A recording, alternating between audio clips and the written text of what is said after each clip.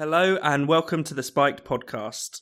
I'm Fraser Myers, and with me today are Spike's deputy editor and host of the Last Orders podcast, Tom Slater. Hello.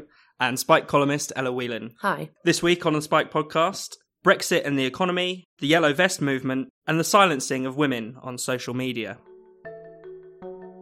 The economy crashes by 8% in a single year. GDP would fall by up to 8%, the sharpest decline since the 1920s. The unemployment rate would almost double to 7.5%. A slump in the pound would trigger price rises, inflation. While the car and pharmaceutical industries would be more than 20% smaller than had we remained. Its vision of what happens if Britain leaves the EU abruptly in March is pretty horrific. This week, the Treasury and the Bank of England produced their economic forecast for Brexit, both predicting major economic disruption under every Brexit scenario. The Bank of England, for instance, said there would be a recession to rival the financial crash, inflation would soar to 6.6%, the pound would fall by 25%, and the list of woes goes on. Tom, what do you make of these kinds of forecasts? Well, I think it was interesting, first of all, how, coincidental the two sets of forecasts were. Because as you say, on Wednesday, we had the Treasury bring out its forecast talking about how under May's Brexit plan, there would be a 3.9% drop in GDP after 15 years, effectively saying that no Brexit option would be good for the economy and admitting as such on radio. And then just, of course, a few hours later, we have the Bank of England releasing its regular stress testing of the economy and finding, as you say, far more kind of fire and brimstone predictions in there, that the no-deal Brexit would send the pound plunging, that it would trigger this recession, as you say, worse than the financial crisis, that there would be an 8% contraction in the immediate aftermath of no deal if there's no transition period. So pretty fire and brimstone stuff. I think the first point to say is that, of course, economic forecasting is hardly an industry with a hell of a lot of credibility at this point in time. I think that's fair to say. It's not to say we should dismiss these things entirely, but I think it's an important caveat that everyone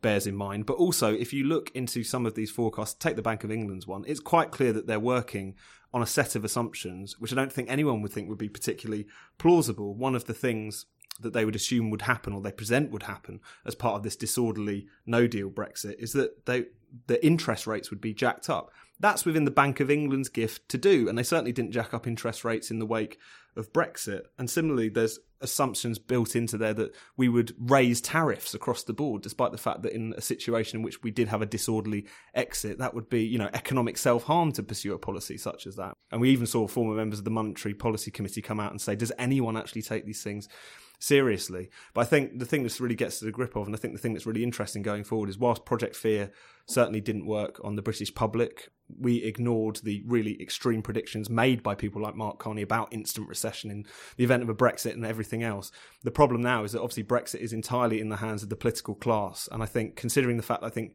cowardice has been on show throughout this whole Brexit process, that's the more concerning thing. They're far more likely to take this stuff seriously. And I suppose one really concerning thing about the political class is that many Remainers, especially in the Labour Party in particular, actually see it as their duty to protect us from what we voted for, in a sense. That one MP put it this way: if the public have voted to punch themselves in the face, then it's my job to stop that from happening. But of course, we knew that there are risks to Brexit. We know that there are risks to any kind of major change. I don't agree that the risks are anywhere near as large as the Bank of England make out, but there are, obviously uncertainties. It's quite interesting how wedded to the status quo the Bank of England and the Treasury are, that they assume that remaining in the EU has only upsides and no downsides, that there are no advantages to being able to change economic course. I mean, what do you make of that, Ella? Yeah, well, it feels like we're a bit in Groundhog Day, because I was going back and looking at that leaflet that we got through the doors during the referendum, and it reads like a statement from the Bank of England today. I mean, it literally says, if the UK voted to leave, the resulting economic shock would put pressure on the value of the pound, which would risk higher prices and damage living standards. That's the exact word-for-word message we're getting today in relation to no deal. So we're back where we started. And that does feel really frustrating. But I mean, I read a very interesting article by Larry Elliott in The Guardian, in which he said, is this as good as it gets? I mean, the idea of the status quo being the thing that we have to save. I mean, rewind back before the referendum, and we were having discussions about the economy in which everyone admitted that it was in a bad place. Everyone was asking for some kind of solution, some kind of change. Everyone was saying we can't go on like this. And yet now we're in the position where the majority of the political class are dying to go back to that economic stagnation of 2 years ago. That is seen as the kind of golden thing to achieve, rather than seeing Brexit as this opportunity to completely shake things up. I mean, Phil Mullen has been brilliant writing about this on Spiked, in making the central point that if you have an economy that can't manage political change, Brexit is, potentially going to be quite dramatic in relation to what it would change, not just for the economy, but the whole way in which politics works. But if you have an economy that is so hostile and so fragile in relation to any kind of forward movement, that can't be good.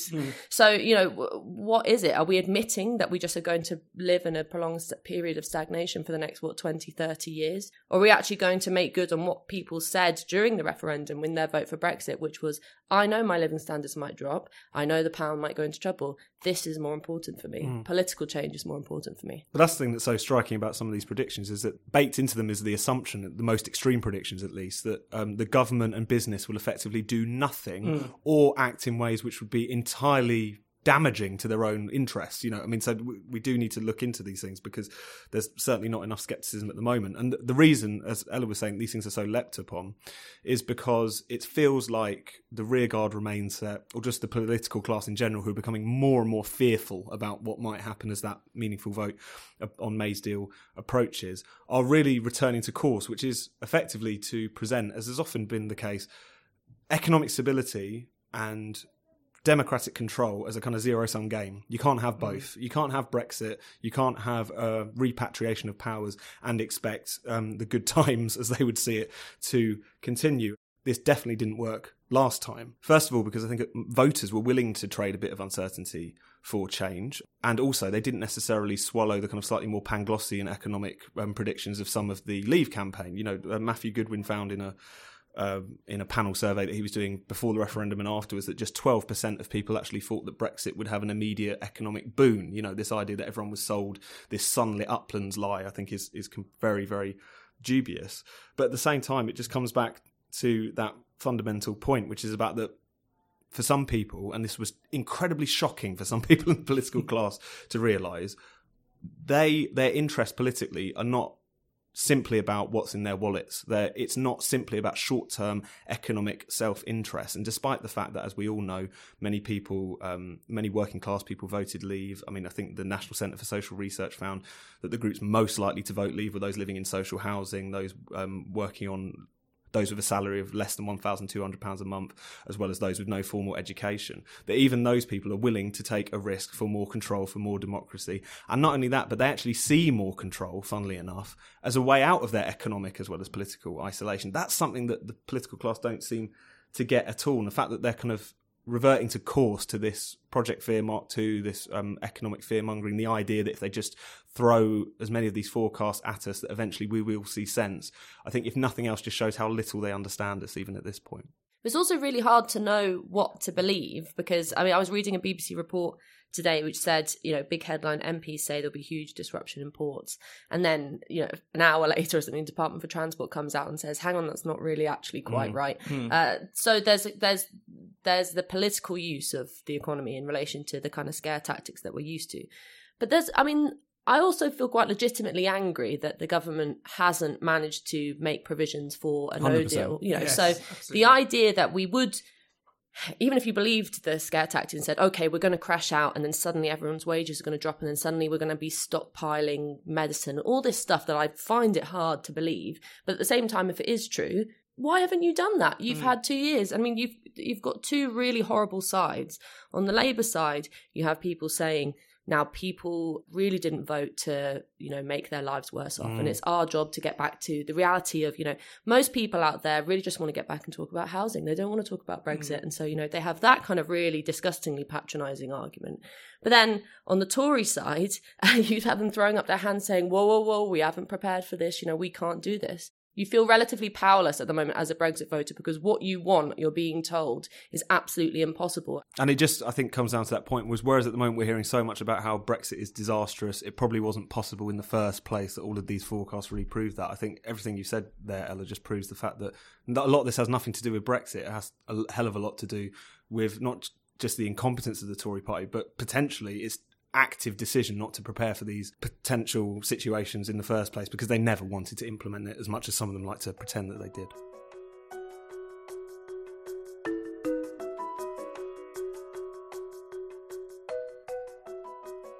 You're listening to the Spike Podcast. If you're enjoying the podcast, why not give us a rating and a review? It really helps new listeners find us. Up next, the Yellow Vests.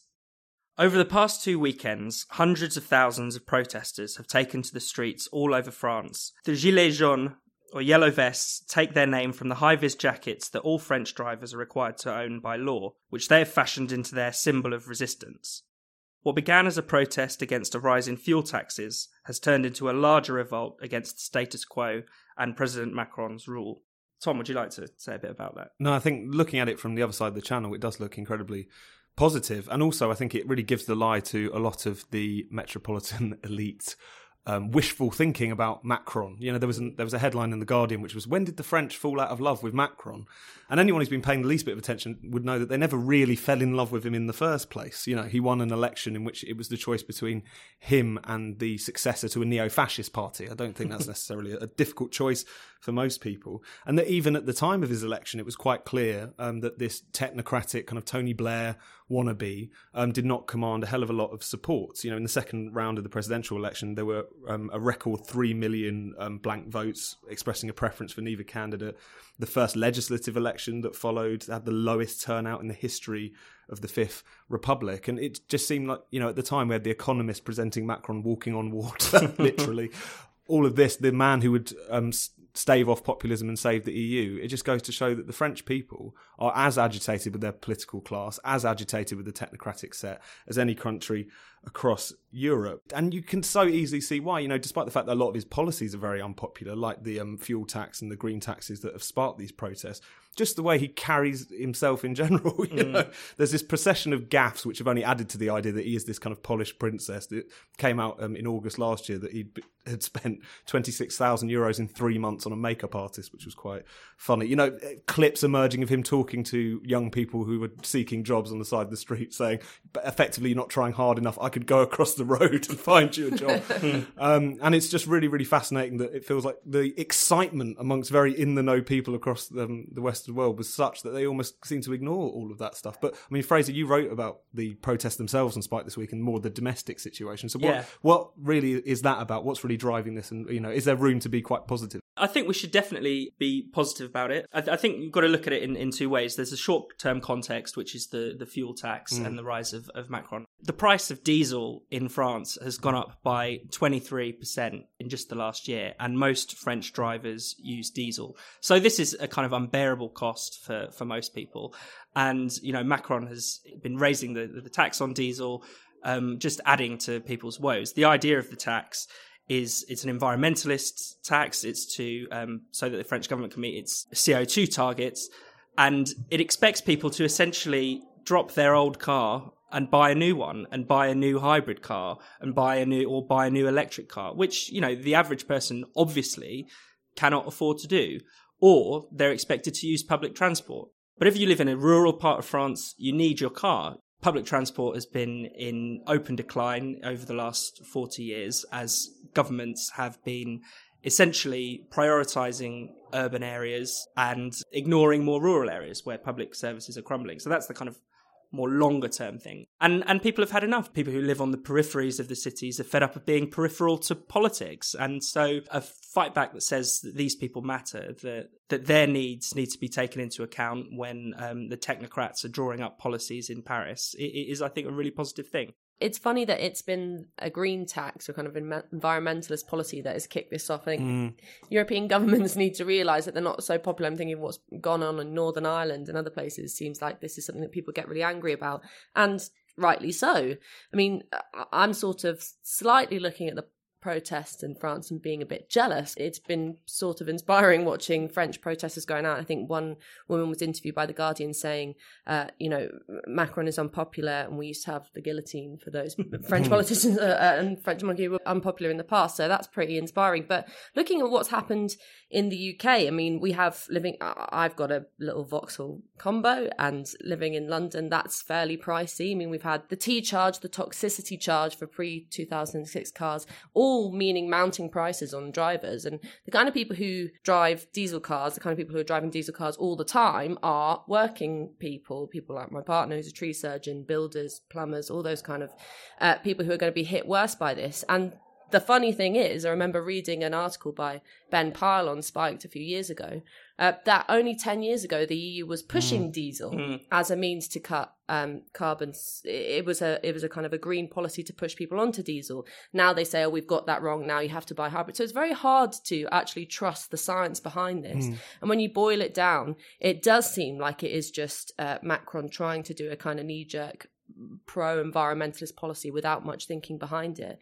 But it is the case that this does hit certain sections of society the worst. It's not the kind of metropolitan elite who support Macron who are going to be suffering from this. It's ordinary working class French people, ordinary working class British people. So it's sort of a bit exciting, I think, actually, to have this kind of divide writ large on the streets, because this is something that really matters to people. And the diesel thing, just quickly, it really just sums up how, the experts don't always get it right, effectively. It's like such a perfect symbol of that, as far as this is something that, as you say, kind of late 90s, there was this big push across the EU to say, go for diesel because they're more efficient and therefore they're less polluting, etc.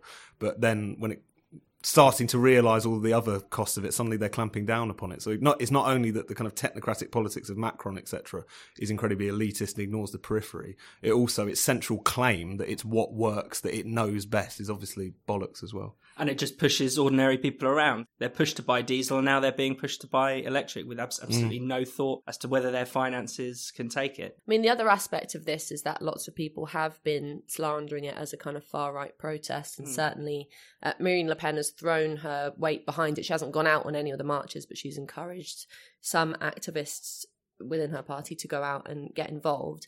And yes, it seems that at certain points when those activists have got involved, things have gotten slightly more violent, and that's certainly a criticism. But on the whole, the main thing is that this organisation, this collection of people, is not linked to any kind of party. It seems to have been organised online. You've got people being bussed up and driven up in car shares from all over the country. So it has that kind of grassroots feel to it. And, it smacks of a definite sort of contempt for ordinary working class people to just say this is another far right thing when it clearly isn't. And it was interesting as well because, Macron, when he first came in trying to reform the labour laws, was like, I will not give in to the streets. But at this point, referencing, the fact that, you try and change anything in France, you're going to get people burning tyres. But nevertheless, it's this time around, it's something very different. As Fraser pointed out in his article this week, 70% of the country support these protests. It is something which has been genuinely grassroots. And it really just does give you hope for, even though it can feel like, even, in the wake of the Brexit vote, things are still in a bit of a holding pattern that the public is still pushed out of it. It doesn't take much to light that spark.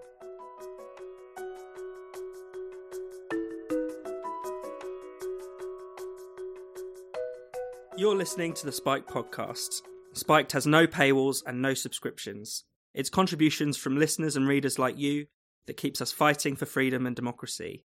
If you'd like to support Spiked, just go to spiked-online.com and hit the donate button. Up next, Meghan Murphy.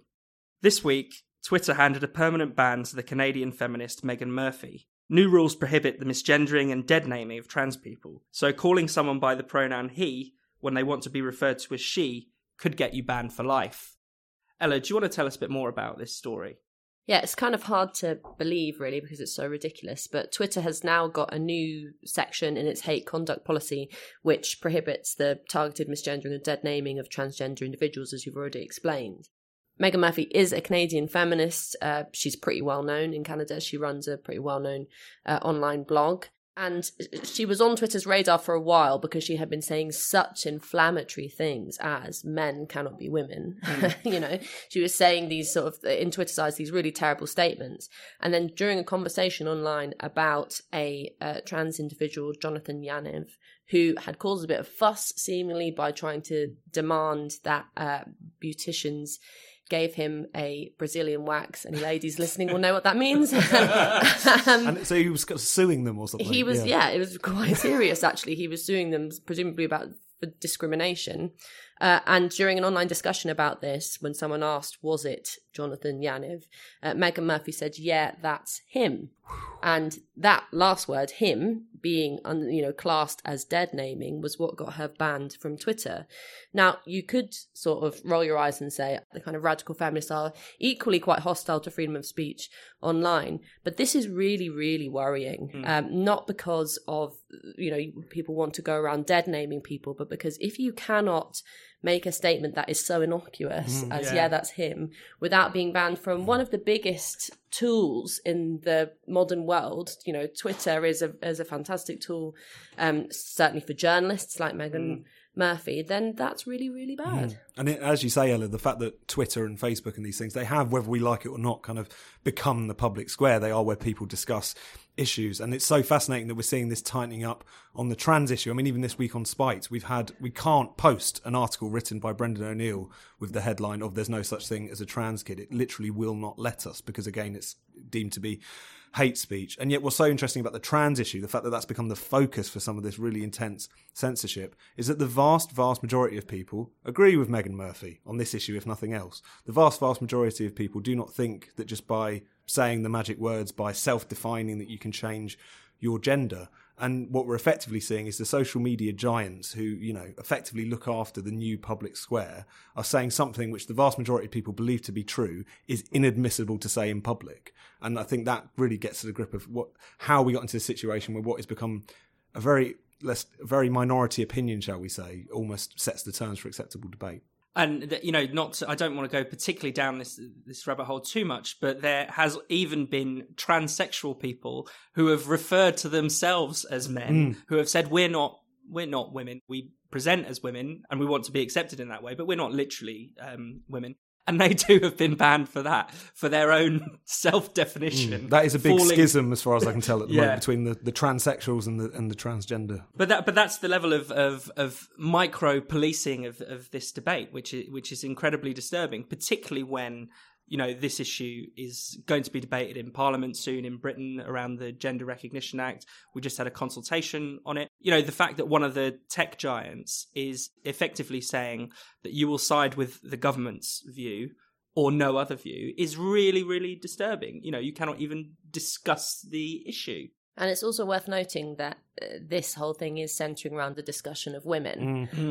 And usually I would be disagreeing with someone like Meghan Murphy and her feminist politics. I think there's lots to criticise there. But I find myself having to back women like her because what she's essentially trying to do is have a discussion about what it means to be a woman, about gender. And as a woman, she is being stopped from doing that. And, misogyny is a very strong word, but I think there are whiffs of misogynistic behaviour coming from trans activists who want to essentially clamp women's mouths shut in relation to talking about their experience of their own gender. I also find it questionable that you would be able to simply state yourself a woman, like clicking your fingers by saying a sentence. I mean, it's just really interesting and damning that this discussion is not being had about men. Why is it that the whole fury around this is about turning into a woman? It sort of makes the feminist in you kind of rise up and think, what's going on here? Is it so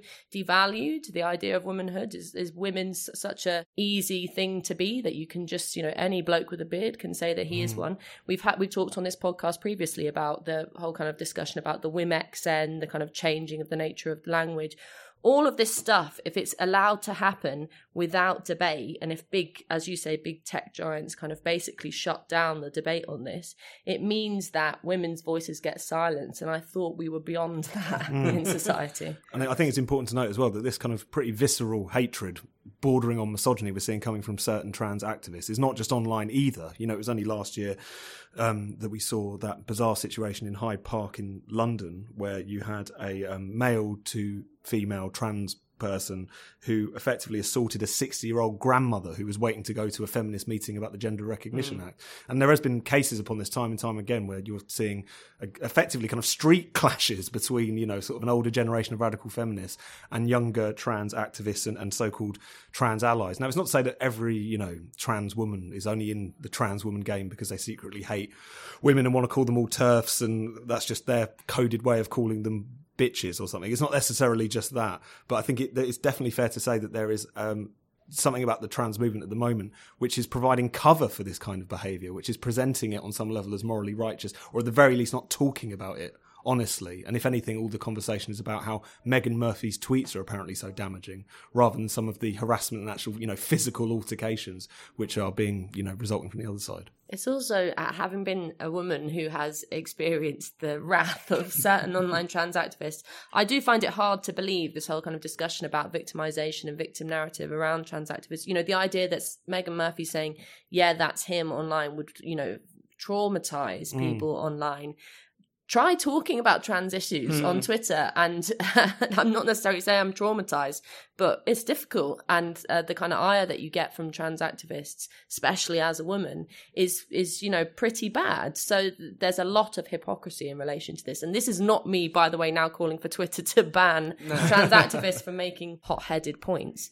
But there has to be open debate in relation to this. And, you know, like you said, Fraser, the fact that this is essentially backing the government's position is really worrying. No, exactly. And it's not to say that necessarily, you know, trans people have an easy lot in life. But I think what the trans activist set, and I think we should make that distinction between the activist set and trans people in general, they're trying to present just discussing this openly, forthrightly, even quite gently as a form of violence. And with an issue as big as this, with so many implications, with so much at stake, really, it's important that we have out these things openly. And that seems to be the conversation that some activists just don't want to happen. Thank you for listening to the Spike podcast. If you enjoyed the show, why not give us a rating, a review, or even a donation? We'll be back next week with more. And in the meantime, for your daily dose of Spiked, go to spiked-online.com. See you next week.